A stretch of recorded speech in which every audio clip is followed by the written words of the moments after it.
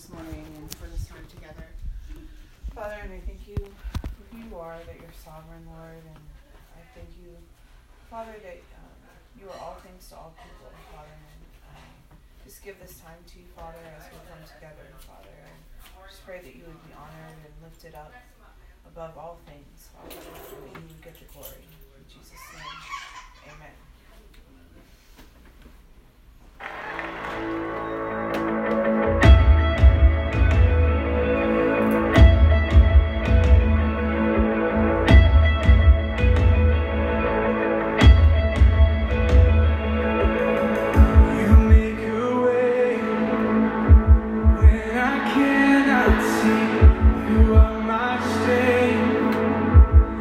My heart is weak. You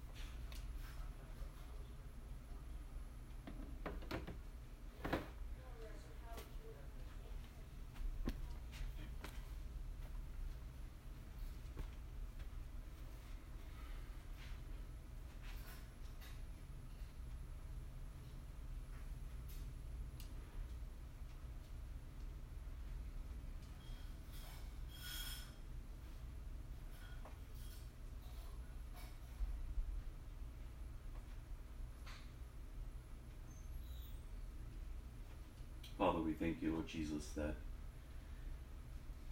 you are God and God alone. Father, there's none like you. You're slow to anger. Your love endures forever.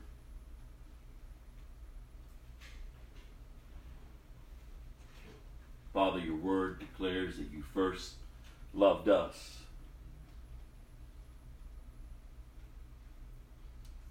Father, your will is that none shall perish. I pray, O God, that our hearts would be attentive to the leading of the Holy Spirit. That you would give us ears to hear and eyes to see.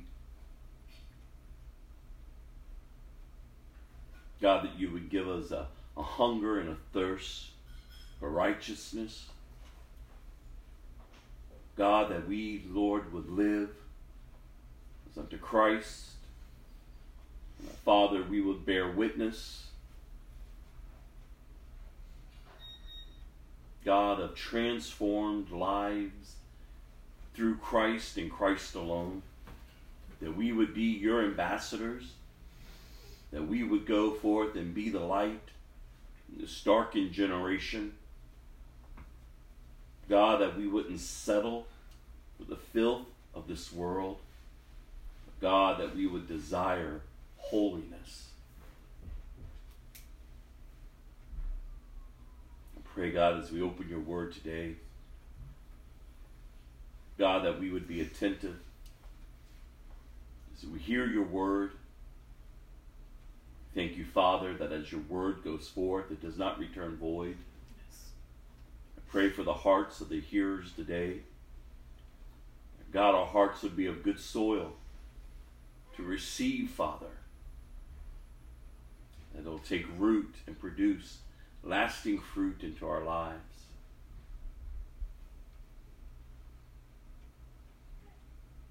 God, that we would lay down our lives. That we would trust in Christ and in Christ alone to finish the work in which he has begun in us. We know that you are faithful, Lord, to do just that. So bless our time, Lord, I pray.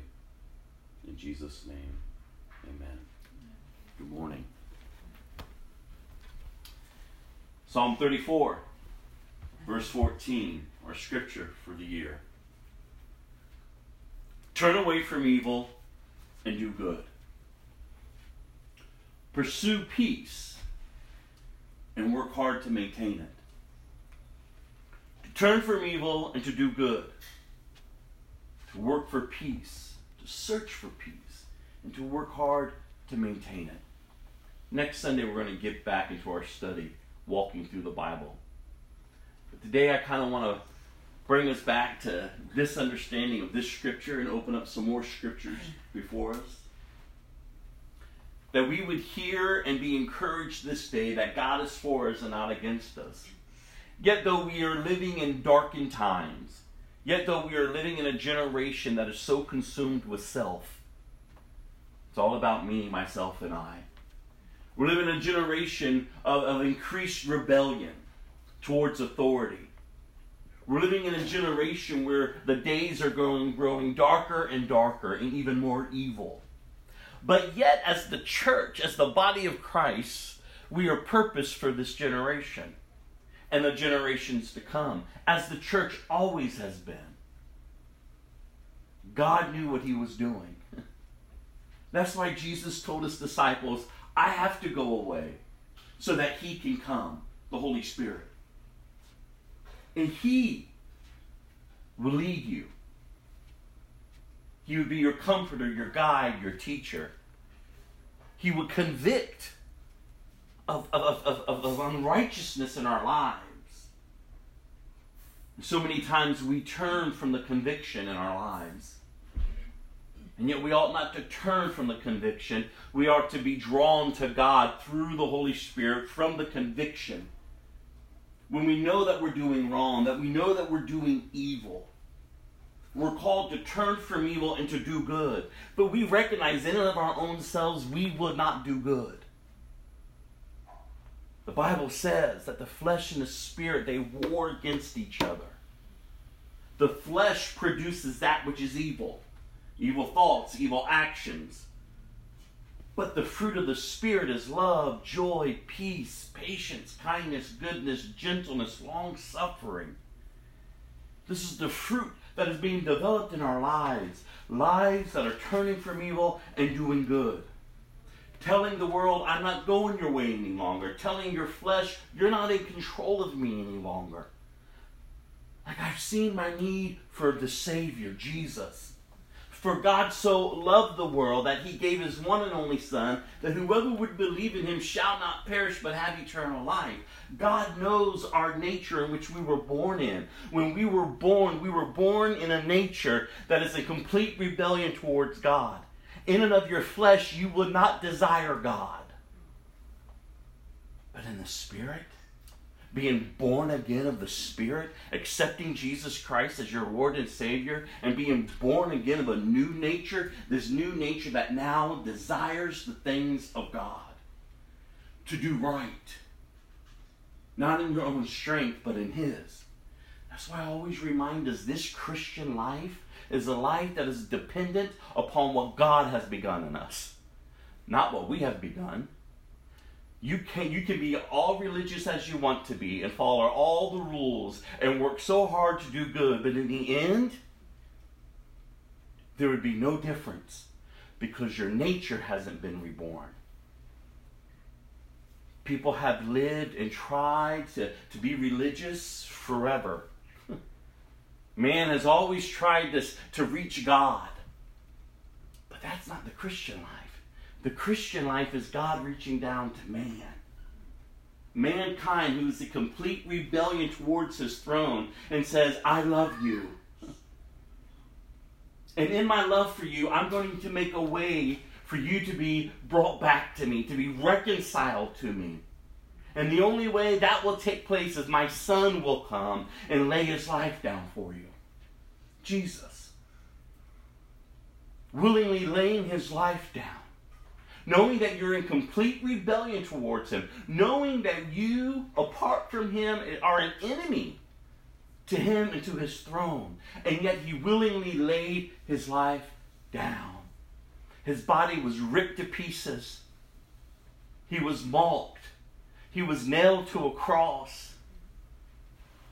Hell thought it won. But 3 days later, Jesus rose again. Amen. Defeated sin and death.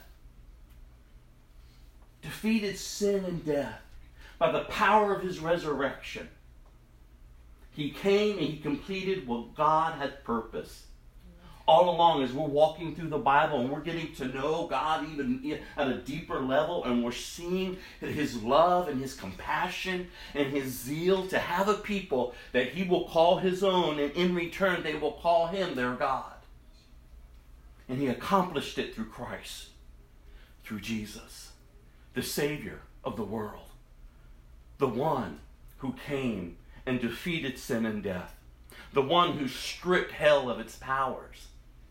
The enemy, the devil, has no power over a Christian. No power. He's been defeated. The only power the enemy has over your life is what you submit to him. Because you turn from God and you turn back to your old ways.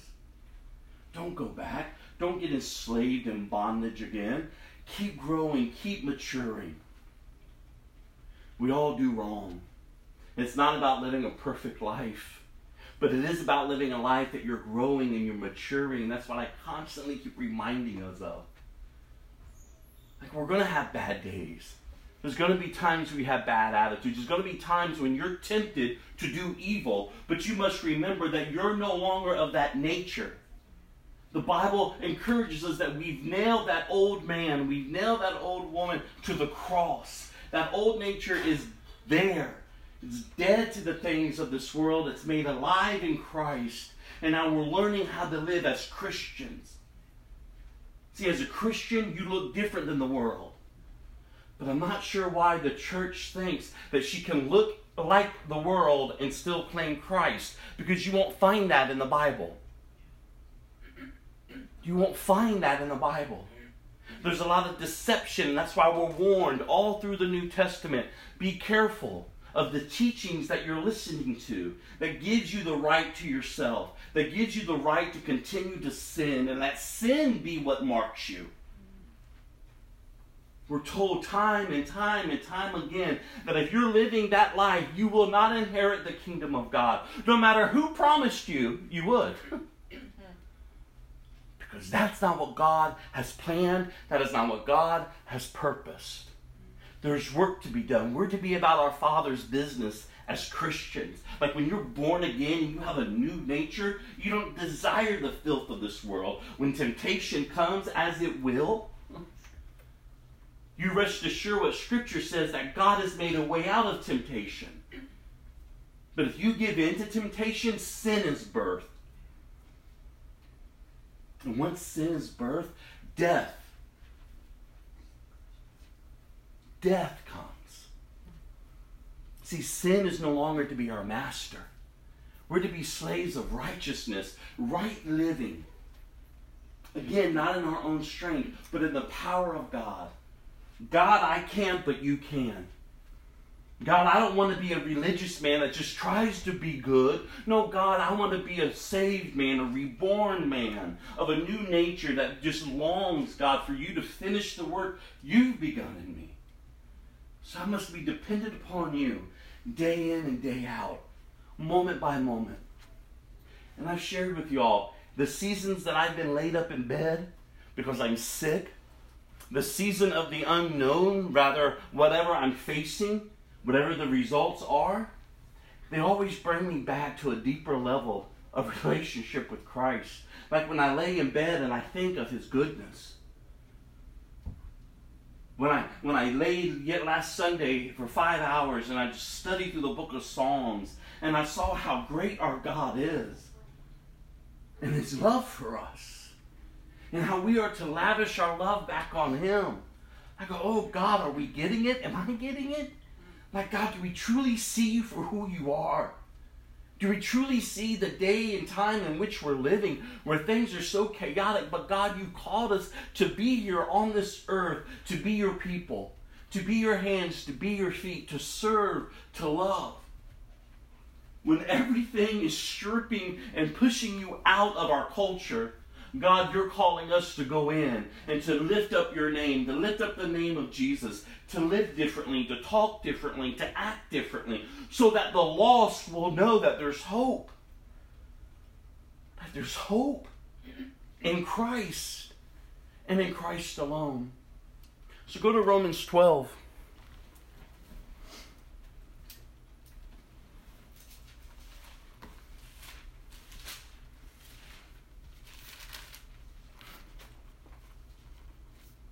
I would challenge you, if you haven't read through the book of Psalms, go read through the book of Psalms. Go listen and hear the writers as they're pouring out their heart to God. They faced all types of circumstances, and yet they kept looking towards God. And that's kind of what I want to challenge us today, is look towards God. Are you looking towards God? We're called to set our eyes on Jesus. He's the author. He's the finisher of our faith. We can't keep playing the games we're playing. We can't keep being in these weird relationships that we're in. We can't keep having hidden sin in our hearts and in our lives. We can't just be one way saying, I'm desiring God, and then leave and then go and just be desiring everything else but Him. And living a life that doesn't even honor Him. And yet somehow think that you're a part of Him. That's not how we're called to live. People look at the church and they think the church is weak. And it ought not to be. People should look at Christians and say, I may not agree with you, but there is something different about you. And what marks us as different is Jesus. We're to be an example to others how Jesus lived. We're to humble ourselves. We're to serve. We're to love others. We're to uphold truth. We're to hold Christians accountable to truth. And we're to preach the truth to the lost. Encourage them to come to Jesus. But how are they going to come to Jesus if they see no difference in your life? If you're no different than them, they won't have a desire to come.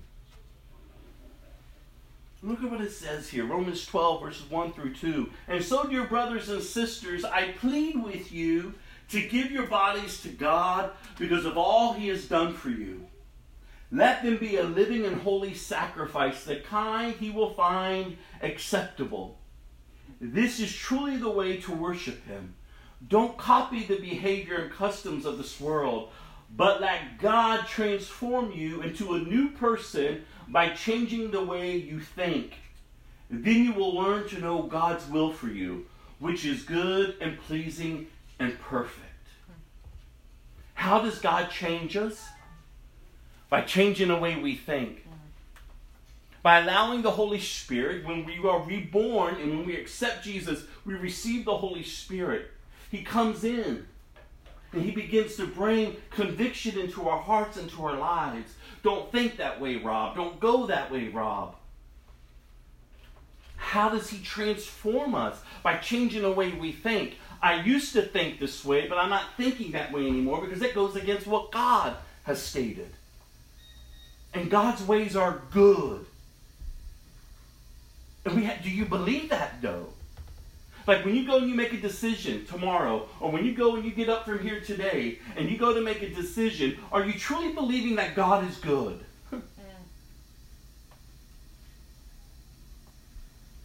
And you know if you are, by the way you play out that choice before you. I either can go my way, or I can go His way. And I've said over and over, it's so crazy that doing right is the hardest thing to do. Doing wrong is easy. You can go the way everyone else is going to fit in. But take a stand and say, no, I'm not going to talk that way any longer. No, I'm not going to listen to that anymore. No, I'm not going to touch that anymore. No, I don't want to look upon that anymore. And people will think that you're strange. And you will fight within yourself. Like, it's not going to hurt. No, but it will hurt you. God's ways are good. And He's given us what we need to live a godly life. Amen. So we as a church have got to stop making excuses of why we keep allowing sin to master us. Listen, we all have a sad story.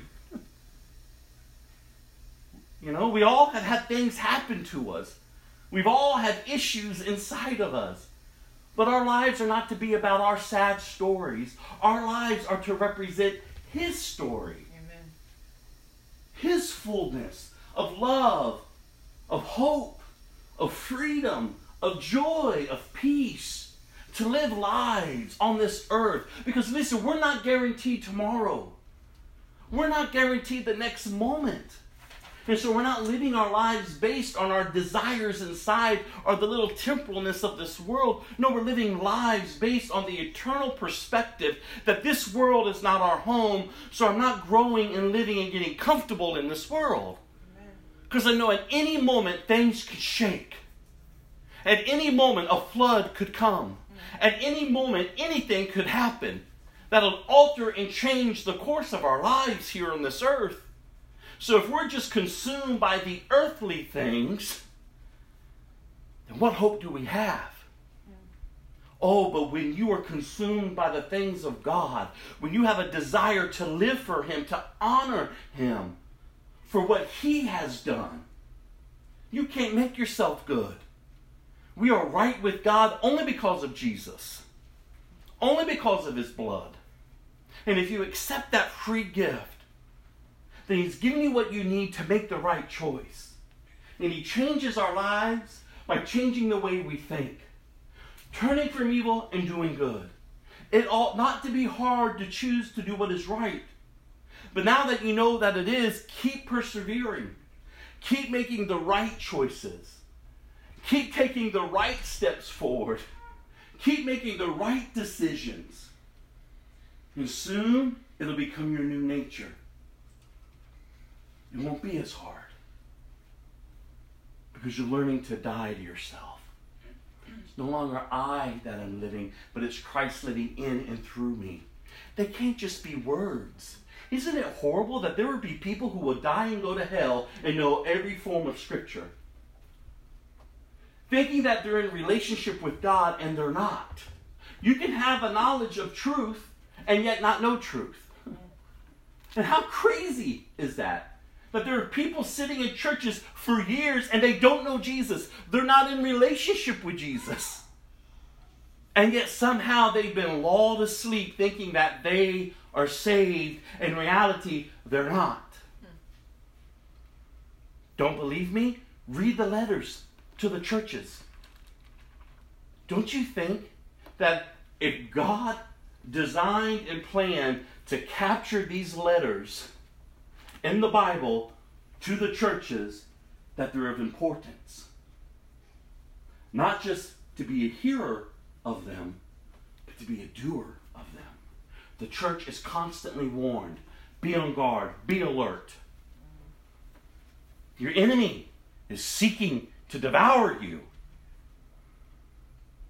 But abide in Christ. Remain in Christ.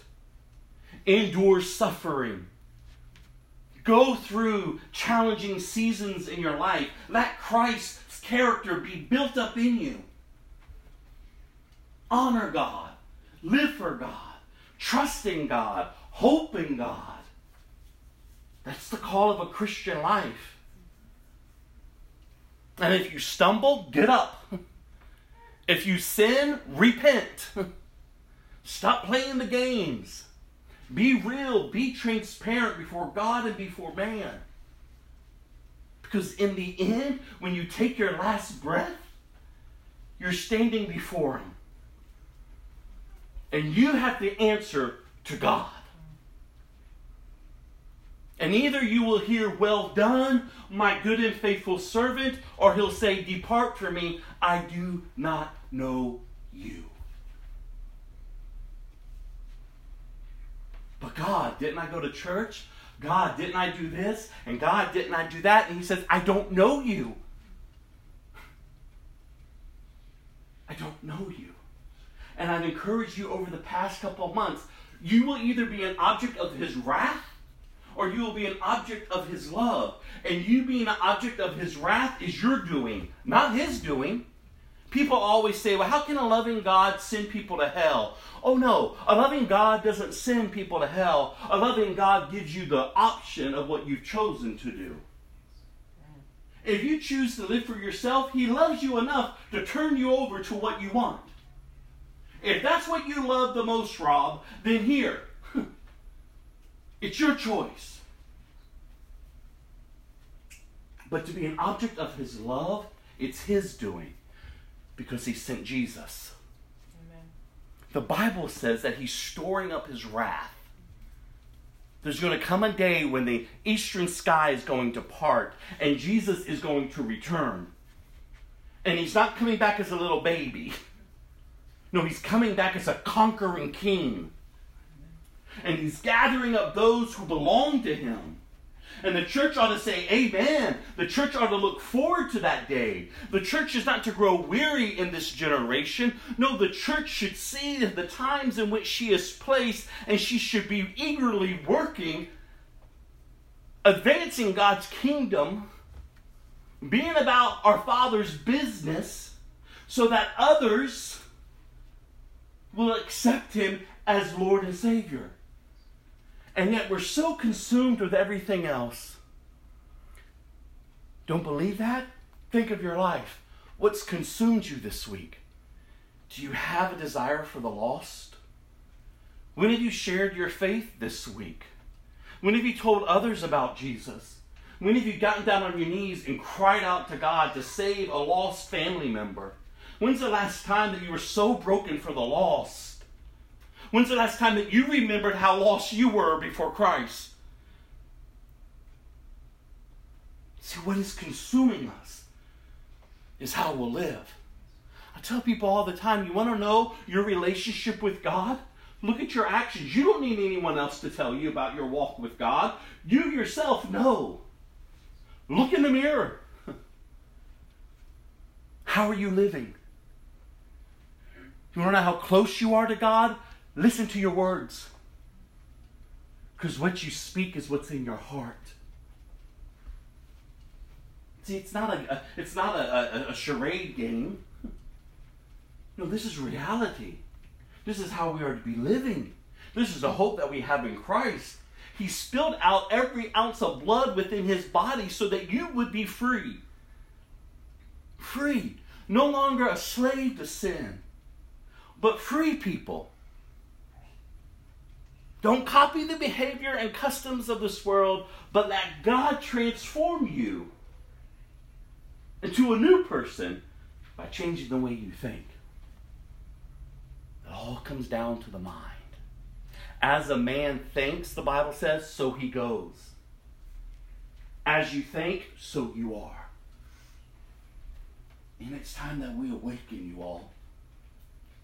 It's time that we awaken to the truth and the reality of who Jesus is.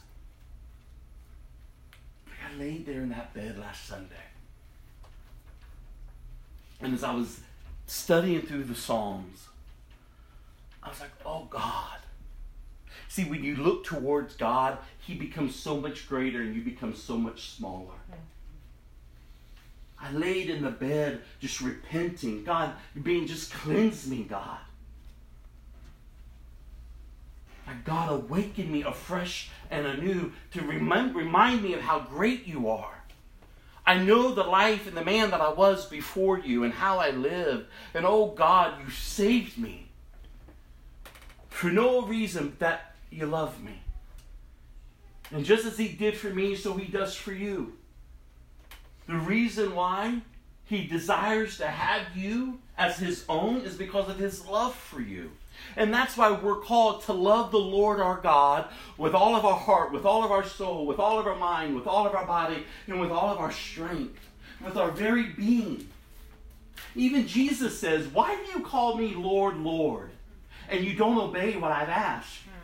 Why do you call me and say that you belong to me and you don't do what I ask you to do? We're not to remain in rebellion. Remember, rebellion comes easy to us because it was the nature that we were born in. Think of it this way.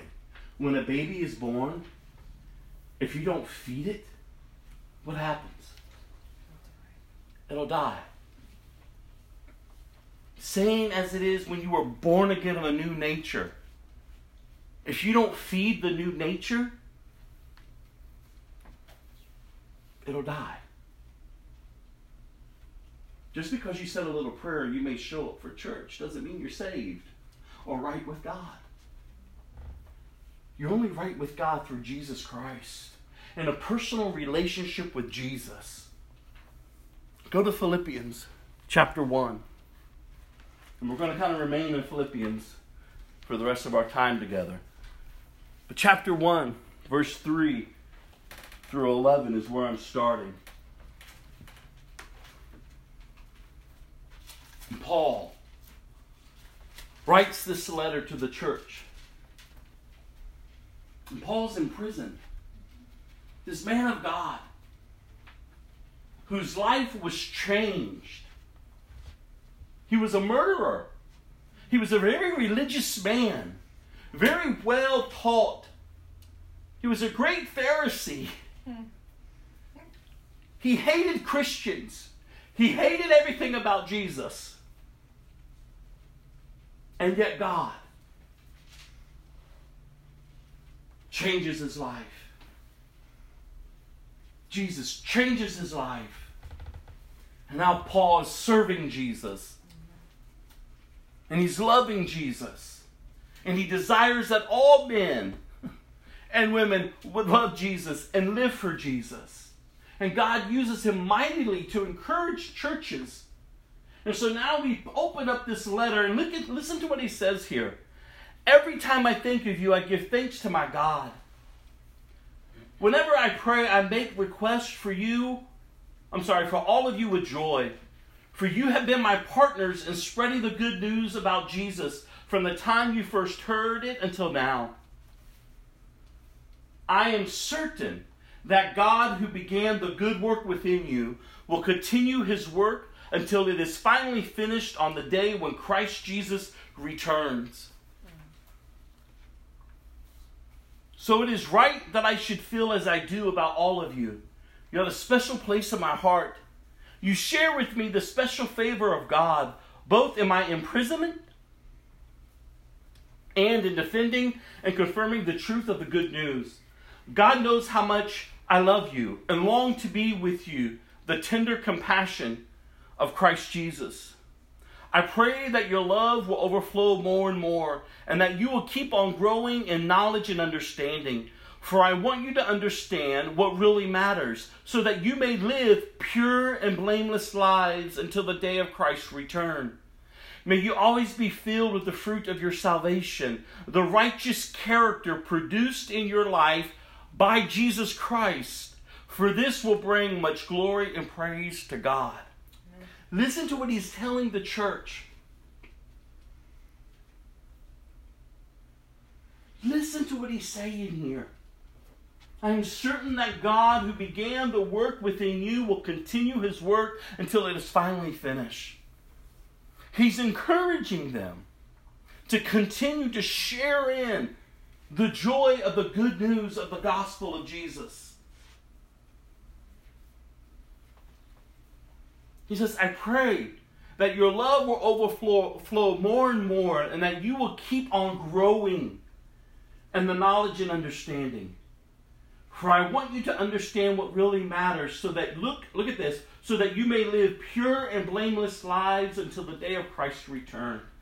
May you always be filled with the fruit of your salvation, which is the righteous character produced in your life by Jesus Christ. Not by you. Not by you trying to do good works and be good. No, only through Jesus. Only through Jesus. And trusting in Jesus. God, you are for me and not against me. God, you've begun this work in me. In and of myself, I can't complete it. So I have to depend upon you. God, I long to do what is right, to turn from evil and to do good. That God, you would transform me by changing the way I think. That God, that you would draw me into your presence. And as I get to know you more and more, as I'm learning to love you more and more, I'm learning even more to abide in you, to remain in you. To seek you, and know that if I seek you with my whole heart, I'm going to find you. And in your presence, I know that there is freedom. Because the Bible says where the Spirit of the Lord is, there is freedom. I don't have to be a slave to my sin, to my bad nature, to my old man. No, but now I'm a slave to righteousness. I long to do what is right. And even when I long to do what is right and I do wrong, God, who would free me from this battle within. Even Paul mentions that in Scripture. He says, when I want to do right, I do wrong. But then he questions, who would deliver me from this? The Holy Spirit. Living a Spirit-filled life. A life that gets up each morning and says, Lord, have your way. Holy Spirit, be quick to convict. I don't want to keep going my way. If throughout this day I go my way, then God intervene. Do whatever is needed to turn me back on the path of life. Remember, there's two paths set before you. A path of life or a path of death.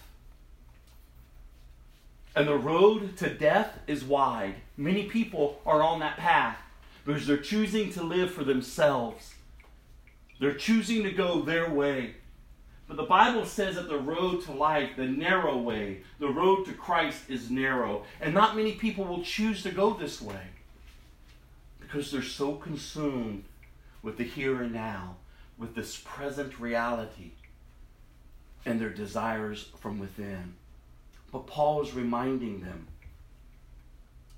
that your love overflow more and more, that you will keep growing in knowledge and understanding of the things of God. Go to verse 20. I'm going to read verse 20 through 30.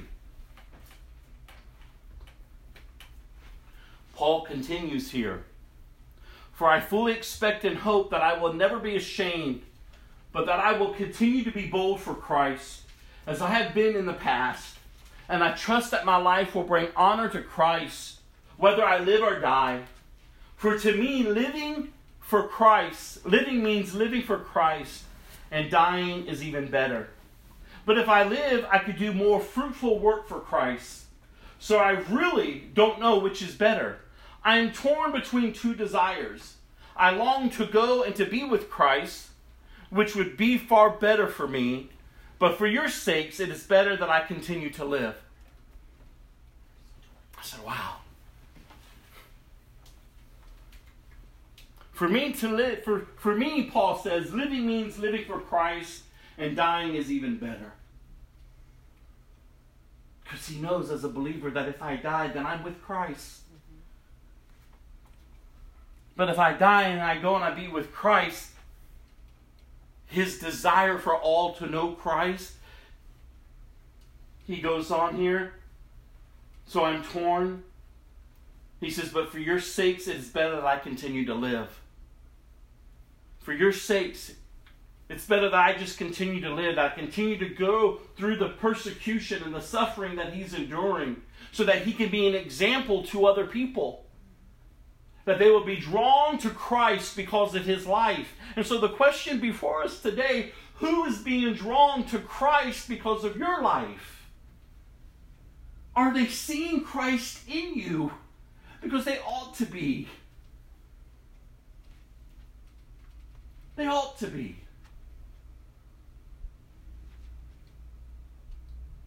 And I told y'all a couple weeks ago, the issue with my health and the things that I'm going through, that doesn't plague me and discourage me or bring me down, oh, poor me. But what does affect me when I think of my health and I think of how many more days I may have left on this earth is, God, am I being resourceful each and every day spreading the good news of Christ? Am I taking advantage of every opportunity that I have each day that there's breath in my body to tell others about Jesus? Because I don't know. You don't know how long you have left. I don't want to get so consumed and lost in results and medical issues and health and everything else and miss out on sharing Jesus. On sharing Jesus. So when I was reminded of that scripture, I'm like, oh God. Paul sees that death. Father God, I'll be with you. And who wouldn't want that? But then he's reminded of the work that is to be done on this earth. For others to know Christ. So it is better, he says, that I live. Not for my sake, but for your sake. Like his life is impacting. People are coming to Christ. And so I would challenge us, who's coming to Christ because of your life? And you say, well, that's a heavy burden for me to carry. It's not heavy, because the work of Christ, the work of the Lord, what he calls us to, his burden is light. It's easy. The reason why it may feel as a burden is because you're looking at yourself and you're seeing, oh, what you're lacking and this and that. But you take your eyes off of yourself. You already considered yourself of what you are.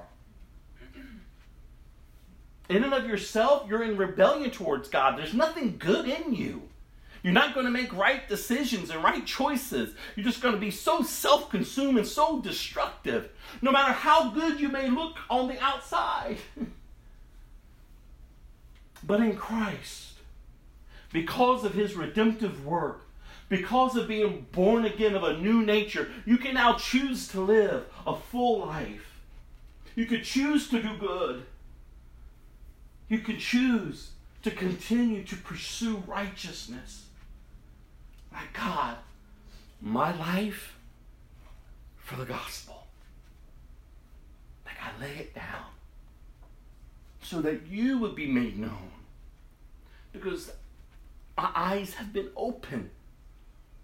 This world is not our home. He goes on here. Knowing this, I am convinced that I will remain alive so I can continue to help you all grow and experience the joy of your faith. And when I come to you again, you will have even more reason to take pride in Christ Jesus because what he is doing through me.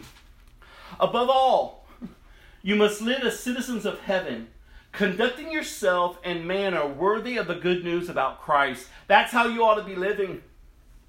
If you're a Christian, if you're not, then so be it. Do whatever you want. But if you're sitting here today and you're calling yourself a Christian, then you are to live as a citizen of heaven, conducting yourself in a manner worthy of the good news about Christ. Then whether I come and see you again or only hear about you, I will know that you are standing together with one spirit and one purpose, fighting together for the faith, which is the good news. Don't be intimidated in any way by your enemies.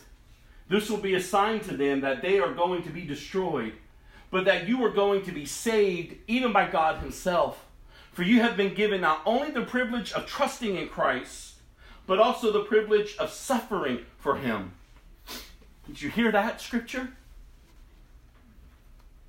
You've not only been given the privilege of trusting in Christ, of being saved, but also the privilege of suffering for him.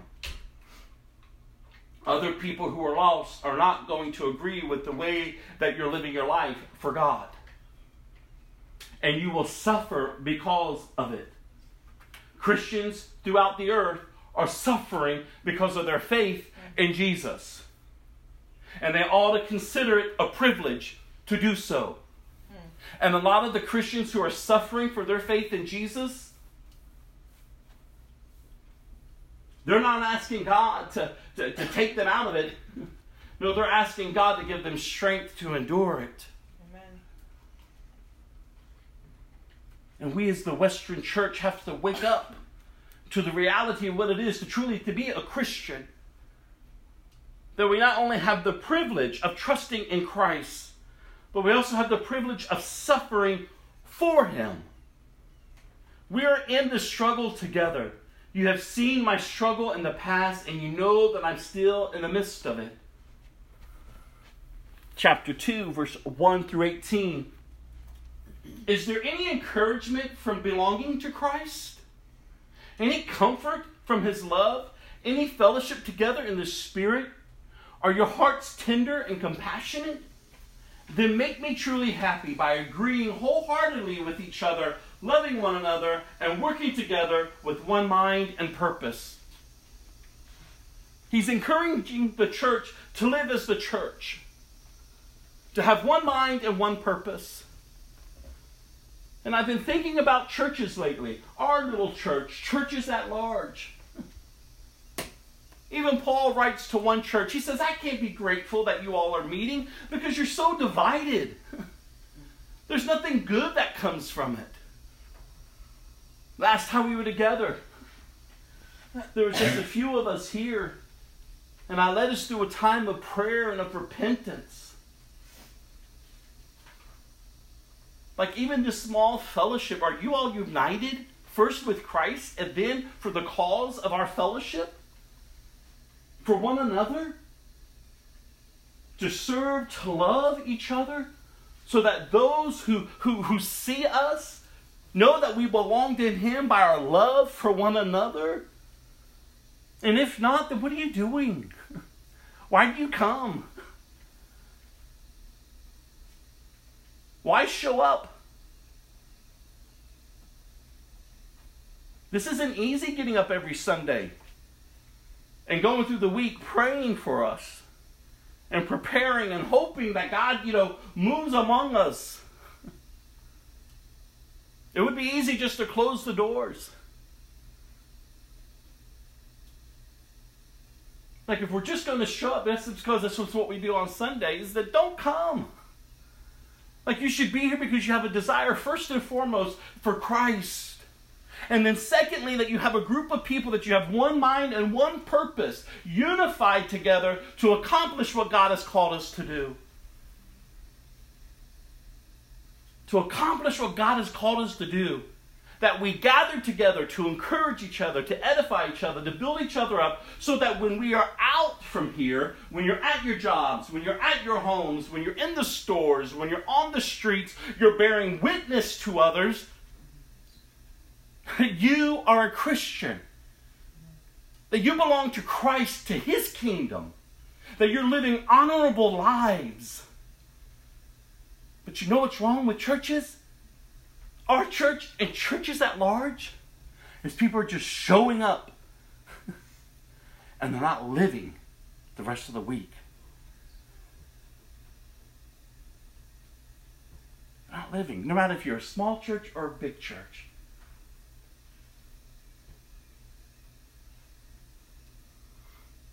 And you say, well, I don't believe that. Look at the culture. Look at the culture. And then look at churches. The majority of them, you can't tell the difference. The same sin and the same junk that's going on out in the culture is happening in the church, and it's being celebrated. We've allowed sin to creep in. Even in this little small fellowship, hidden sin, bad attitudes, brokenness, just cutting up everybody. Acting a fool and acting a mess. And then showing up Sunday, oh, okay, it's just a Sunday. And neglecting doing your part to contribute to our times together. Like each of you should be contributing. If I say to you, how many of you prayed for me this morning? That God give our pastor the words to minister today. God, I'm coming and I'm expecting. The reality is probably maybe one or two. And how sad. How many of you prayed? I said, God, when I walk through that door this morning, God, I just want to be able to serve. If I see a need, I just want to meet it. Now, God, help me to be attentive today on how I can serve my family, my church. Because if we can't do it amongst ourselves here, then you're sure not doing it out there. Because everything starts within the home. Everything starts within the home. Just think about families, the dynamics of families. How a home is structured, how discipline is assigned, and love is expressed. How a home is structured is how the family will live. And why do you think the enemy wants nothing more than to tear apart families? Why do you think your own very nature wants nothing more than to tear apart families? To think of yourself better than you think of your spouse. Or to pin your kids up against each other. Or to degrade your kids with your foul mouth. And then you expect them to behave when they're out in public. Or have some types of structure in school. How crazy is that? To expect something out of our families when we've created a home of dysfunction. And so it is with the church. This is our family. We're closer than blood. Like we're family. We're engrafted into the body of Christ. We are family. And if we allow dysfunction to rule and to reign,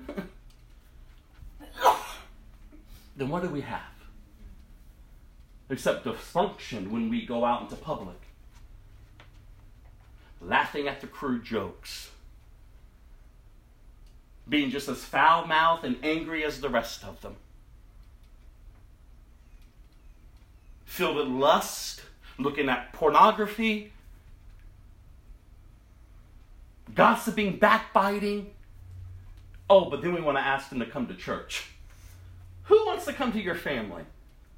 Who wants to come to your house of dysfunction? Have you ever stepped into a house of dysfunction?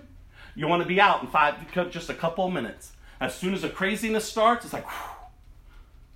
Unless you enjoy the craziness, then you're going to contribute to it. And it's not even your house. See, you're either drawn to dysfunction or you're drawn to wholeness, to healing. And that ought to be the place of the church. And Paul is writing to the churches here. Is there any encouragement to belonging to Christ? Any comfort from his love? Any fellowship together in the Spirit? Are your hearts tender and compassionate? Then make me truly happy by agreeing wholeheartedly with each other, loving one another, and working together with one mind and purpose. See, y'all, let's get rid of the dysfunction. Let us gather. Let us come together and say, God, there's work to be done. God, there's work to do each and every single day. Get your house in order. Get your heart right with God. Get before him and say, God, forgive me. God, forgive us. God, give us the understanding of what it is to live a life that's honoring you. Like to be bold, to be a witness unto others. To know, yes, not everyone wants to hear about Jesus. Not everybody wants to hear about your life in Christ, and that's fine. They have a right to live however they want. But there will be those that your life will impact. So take the time and serve them and love them. Show them the ways of Christ. Allow the Holy Spirit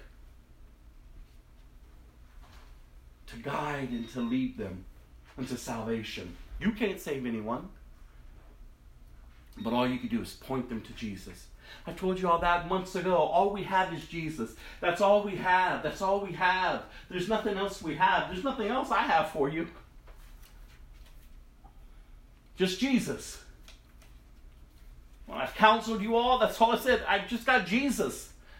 I got the principles of Jesus to live by. And then you have to trust the Holy Spirit to work it within you by changing the way you think, which will then change your conduct. But we ought to be of one mind and one purpose. When you show up. Be attentive. Be ready to serve others who may come through the door. Be ready to not think of yourself, but to think others are better than you. That's what the Bible calls us to do. He goes on here. Don't be selfish. Don't try to impress others. Be humble, thinking of others better than yourself. Don't look out only for your own interests, but take an interest in others too. You must have the same attitude that Jesus had. Though he was God, he did not think of equality with God as something to cling to. Instead, he gave up his divine privileges. He took a humble position of a slave and was born as a human being. When he appeared in human form, he humbled himself in obedience to God and died a criminal's death on a cross. Therefore, God elevated him to a place of the highest honor and gave him the name above all other names, that at the name of Jesus every knee should bow in heaven and on earth and under the earth, and every tongue confess that Jesus Christ is Lord, to the glory of God the Father.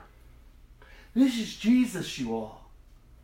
The King of Kings and the Lord of Lords. He is sitting on the throne in heaven. He's being attentive to interceding for us. He's done all that he's going to do. And now we wait for his return. Now we wait. But in our waiting, we are to represent him. So if he humbled himself and saw the needs of others, that's how we ought to be living. Humble yourself. Get over yourself. And serve others with a genuine heart. Without grumbling, without complaining. Like serve. Love. Pray. Let what you received from him be what you freely give. Let the love of Christ be the love that is reflected to others. Let his grace that has been extended to you, that you extend to others.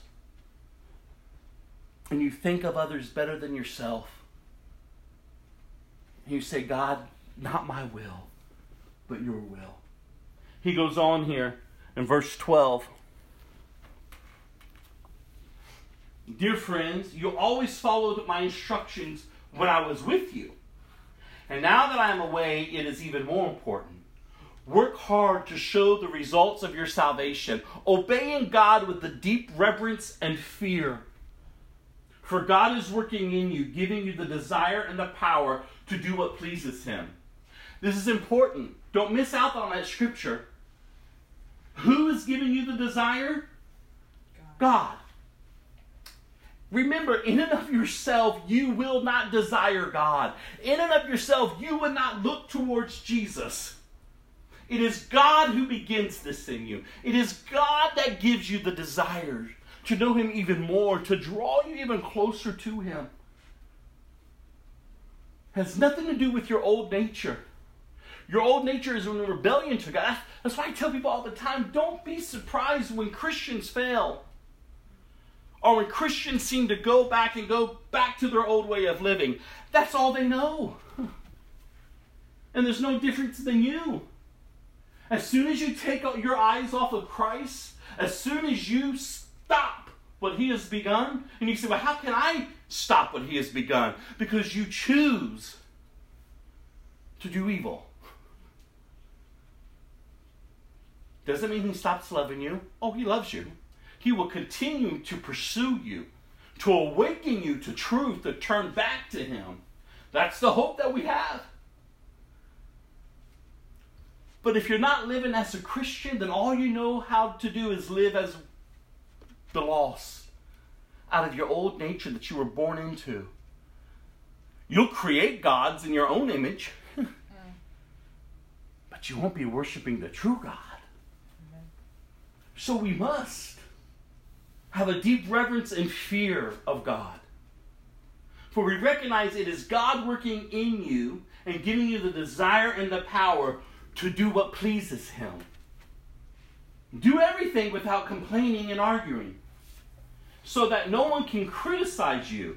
Live clean, innocent lives as children of God, shining like bright lights in a world full of crooked and perverse people. Hold firmly to the word of life.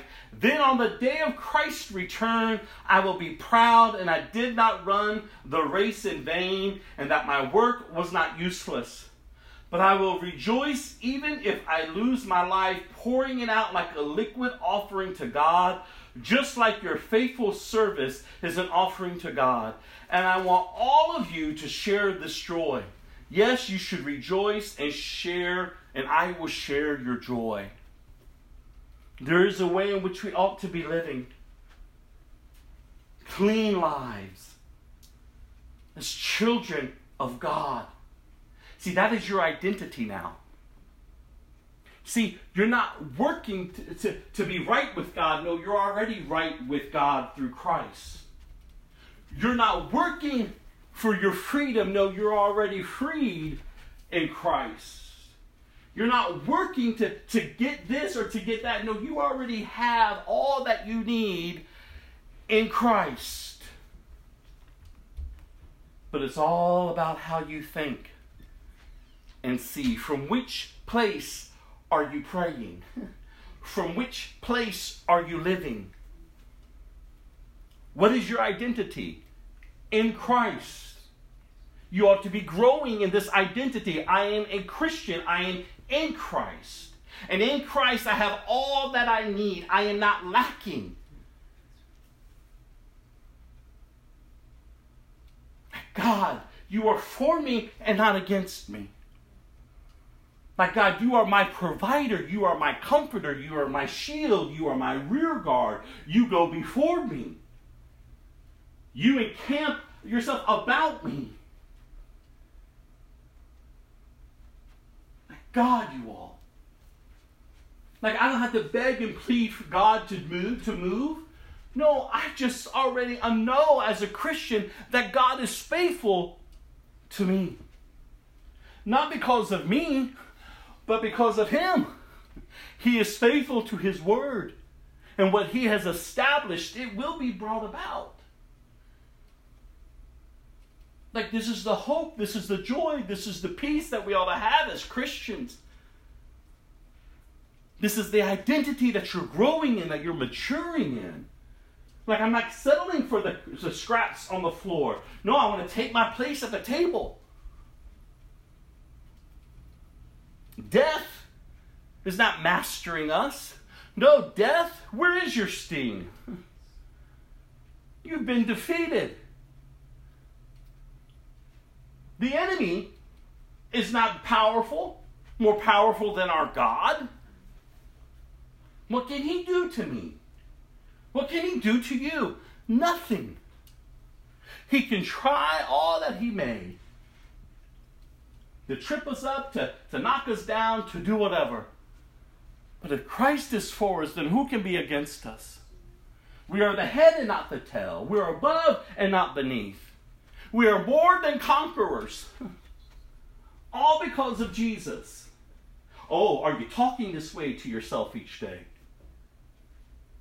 Because if you're not, then you're remaining ignorant. And if you remain ignorant, you won't mature, you won't grow. You'll go right back to where you were. Because you don't know who He is and who you are in Christ. And that's why Paul is stressing it to the church.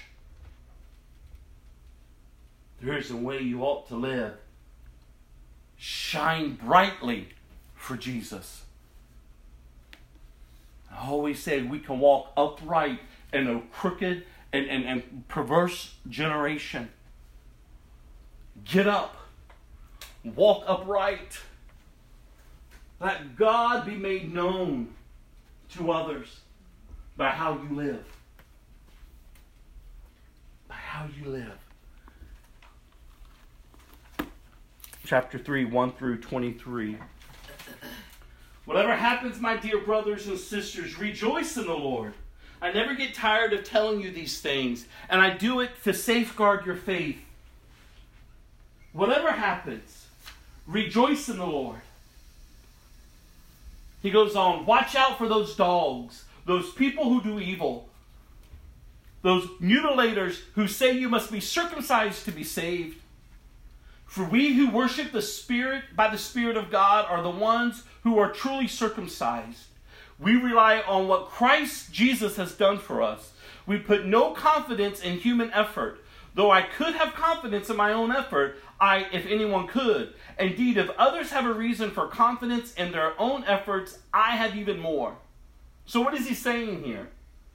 He's saying, whatever happens, rejoice in the Lord.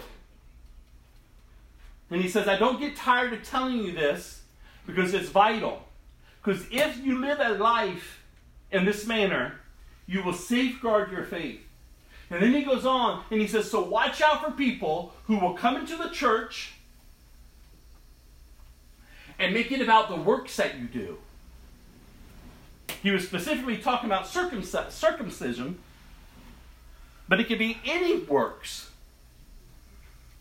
When people creep into church and they want to take away from what Christ does and says, this is what you must do, You have to follow this day. You got to worship on this day. You only can eat this. You can't eat that. You have to do this. You have to do that. You have to look like this. You can't look like that. And they give you all these lists and rules and all these laws.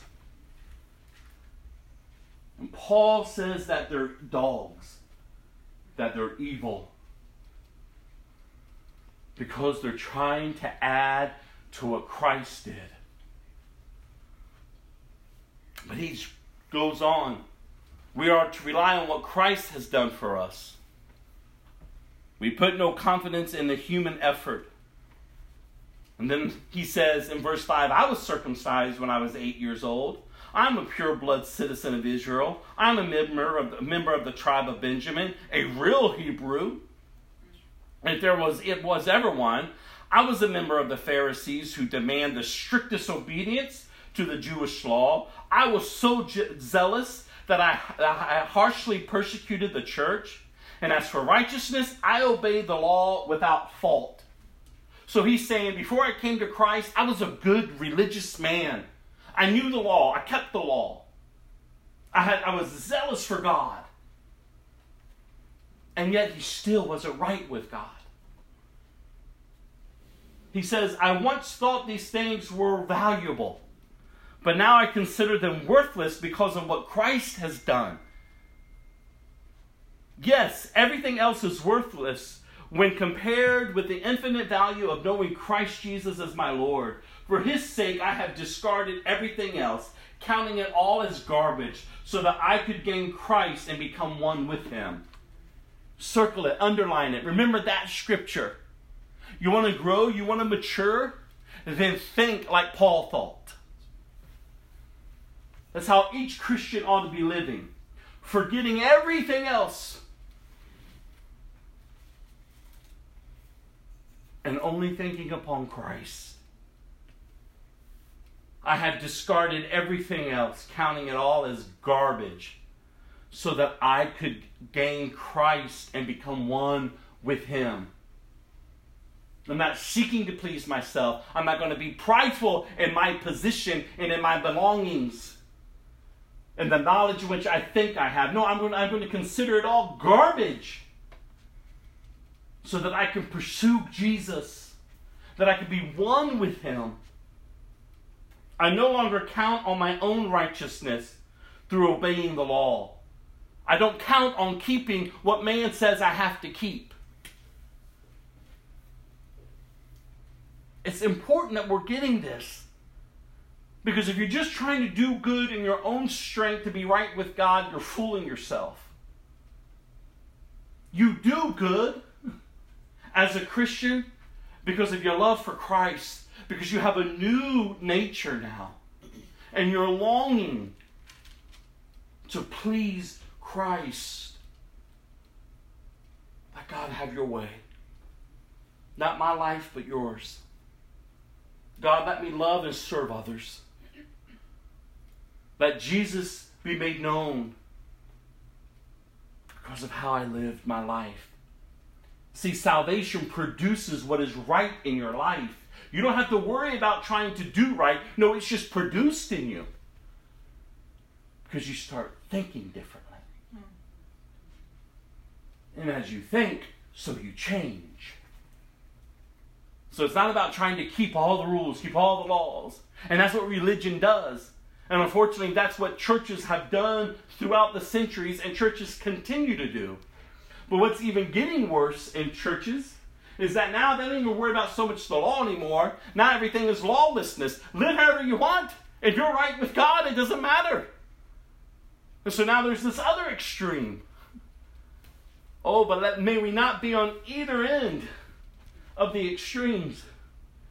But may we be centered in Christ and say, yes, God, all because of you. He goes on here.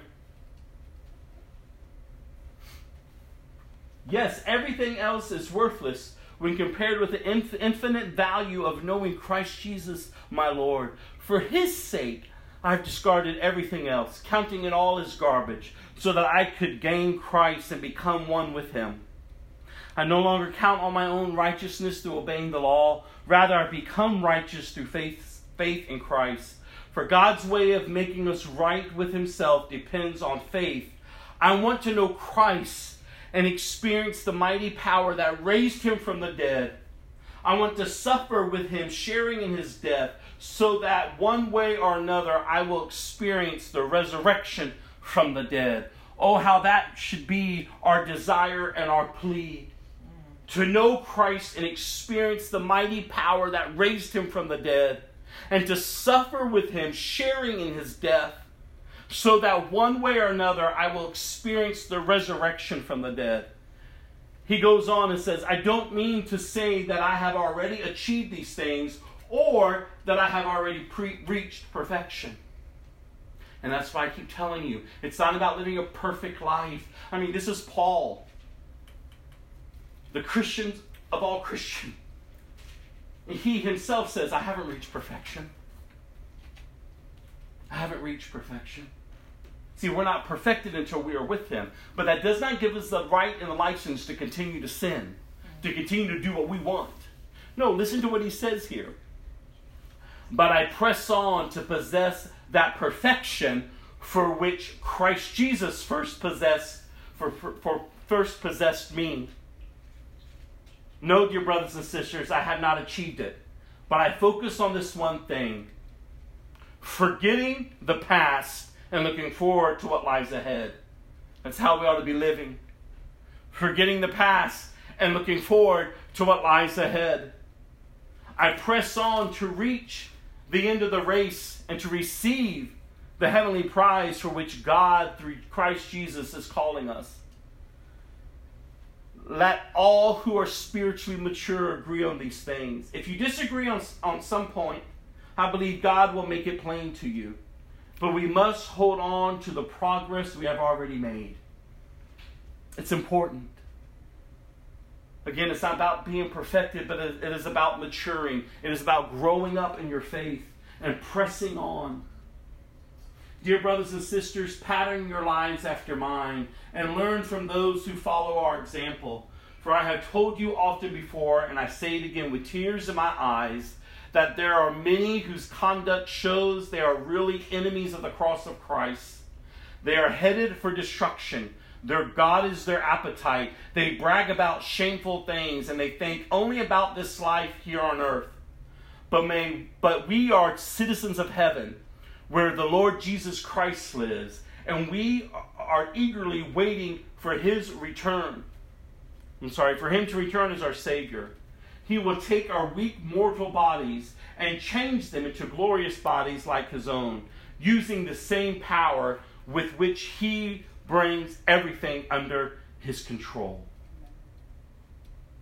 So Paul tells the church that there's others sitting in the church who are actually really enemies of the cross. Look at the way they live, he's basically saying. You'll know who the enemies are sitting among you. Look how they're living. They're headed for destruction. Their God is their appetite. They brag about shameful things and they think only about this life here on earth. But he reminds Christians, we're not to live that way. We're citizens of heaven where the Lord Jesus Christ lives. Your identity, it's vital. No matter what your age is. If you know Christ, then live for Christ. If you don't know Christ, then I pray that you come to know him. And that you would surrender your lives to his perfection, to his love, to his salvation. That you would be born again of a new nature. No longer living lives that are evil. No longer living lives that are based only out of sin. But now living lives that are based on the wholeness of who Christ is and who you are in him. See, again, it's all about how you see yourself. If you see yourself lacking, you ought not to be. Because in your lack, in your brokenness, that's how you'll live. But see, as Christians, we are whole. We are made whole in Christ, not lacking anything. So our choices and our desires and our decisions now are based out of the wholeness of Christ. Let's go to Philippians 4, and I'm closing with verses 4 through 9. Always be full of joy in the Lord. I say it again, rejoice. Let everyone see that you are considerate in all you do. Remember, the Lord is coming soon. Don't worry about anything. Instead, pray about everything. Remember knowing your position? Tell God what you need and thank Him for all He's done. Then you'll experience God's peace, which exceeds anything we can understand.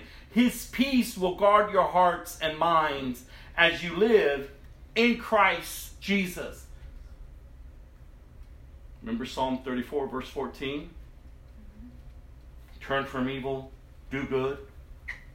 Seek for peace and work hard to maintain it. Peace. Nothing missing, nothing broken. Don't worry about anything. Instead, pray about everything. Tell God what you need and thank Him for all He has done. Then you will experience God's peace, which exceeds anything we can understand. His peace will guard your hearts and minds as you live in Christ Jesus. Again, as a believer, you need to know your position. You are now in Christ. You are seated in Christ. Everything that He has accomplished belongs to you now, because you're in Christ. And so you can live freely in the filth and the junk of this world and not be tainted by it. Not to give in to it. Not to think, oh, this is going to satisfy me now. Oh, this will make me feel better now. If I just look upon this, if I just give my body to this, if I just talk this way, if I just do this way. No. That's living like someone who doesn't know Christ. Like when you're in Christ and you know Christ, your choices are different. Your mindset is different. No, I'm not going to be tainted by this filth. But I'm not going to think I'm better than them. No, I'm going to humble myself, and I'm going to serve them, and I'm going to love them. Rather they beat me, rather they mock me, rather they bully me, no matter what. My eyes are on Jesus. I'm living for Jesus. If this is how He's called me to live, then He's given me what I need to live it out. Because I'm living it out in Christ Jesus. And now, dear brothers and sisters, one final thing. Fix your thoughts on what is true and honorable and right and pure and lovely and admirable. Think upon things that are excellent and worthy of praise. Keep putting into practice all you have learned and received from me, everything you heard from me and saw me doing. Then the God of peace will be with you. Look how you should be thinking. Listen, don't beat yourself up if this isn't your reality. Get before God and repent. And repentance is just not saying, I'm sorry. No, repentance is saying, I'm sorry, and changing the behavior.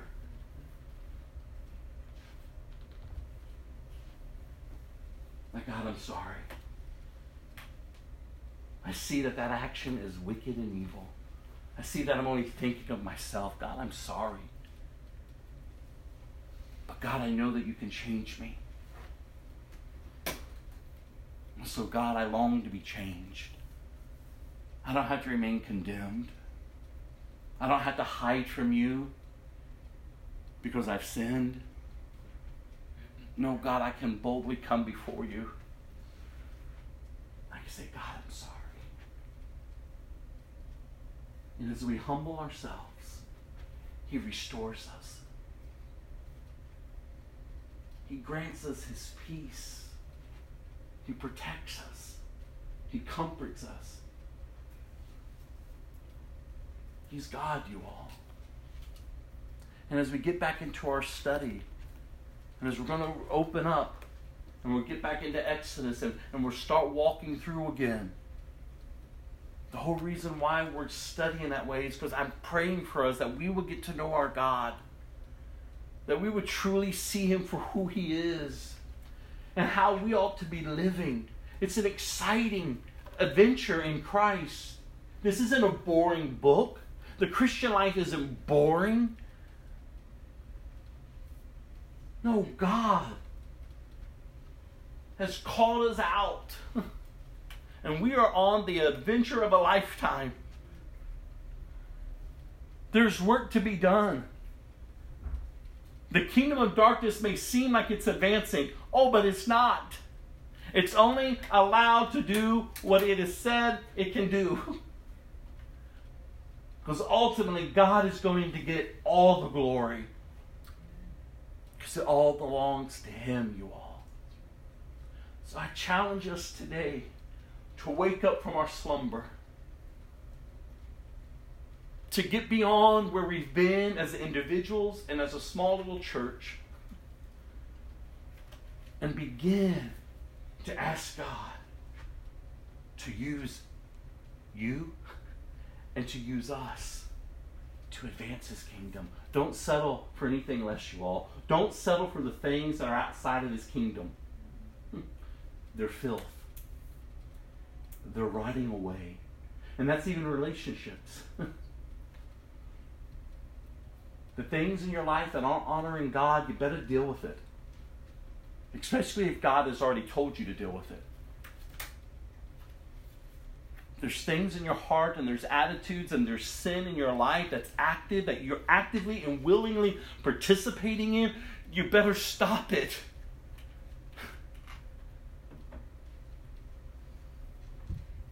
Because you're going to have to answer to God. That God. And what are you going to say when you stand before him? What are you going to say? What excuse are you going to have before a holy God? Like, see, we've got to get a good picture of who he is so that we can remain low and see our need and express our dependence and need for him. Like, God, you've done it. So I want the fullness of what you've done. I want to know you and I want to know my identity now. How am I to live now as a child of God? I am born of a new nature. I've got to learn to walk in it. So continue to grow, continue to mature, come expecting. Come and contribute. Be prayerful, be attentive, be alert. Go and get your heart and your homes in order. So that when we come together, we're collectively coming together. We have nothing to hide. You got hidden sin in your life. Get it out in the open. Before God and before others. And be open to be corrected among the brethren. Be open to be encouraged and to be edified and to be built up. So that we can accomplish what God has called us to. Get out there and do the will of the Father. Trust him.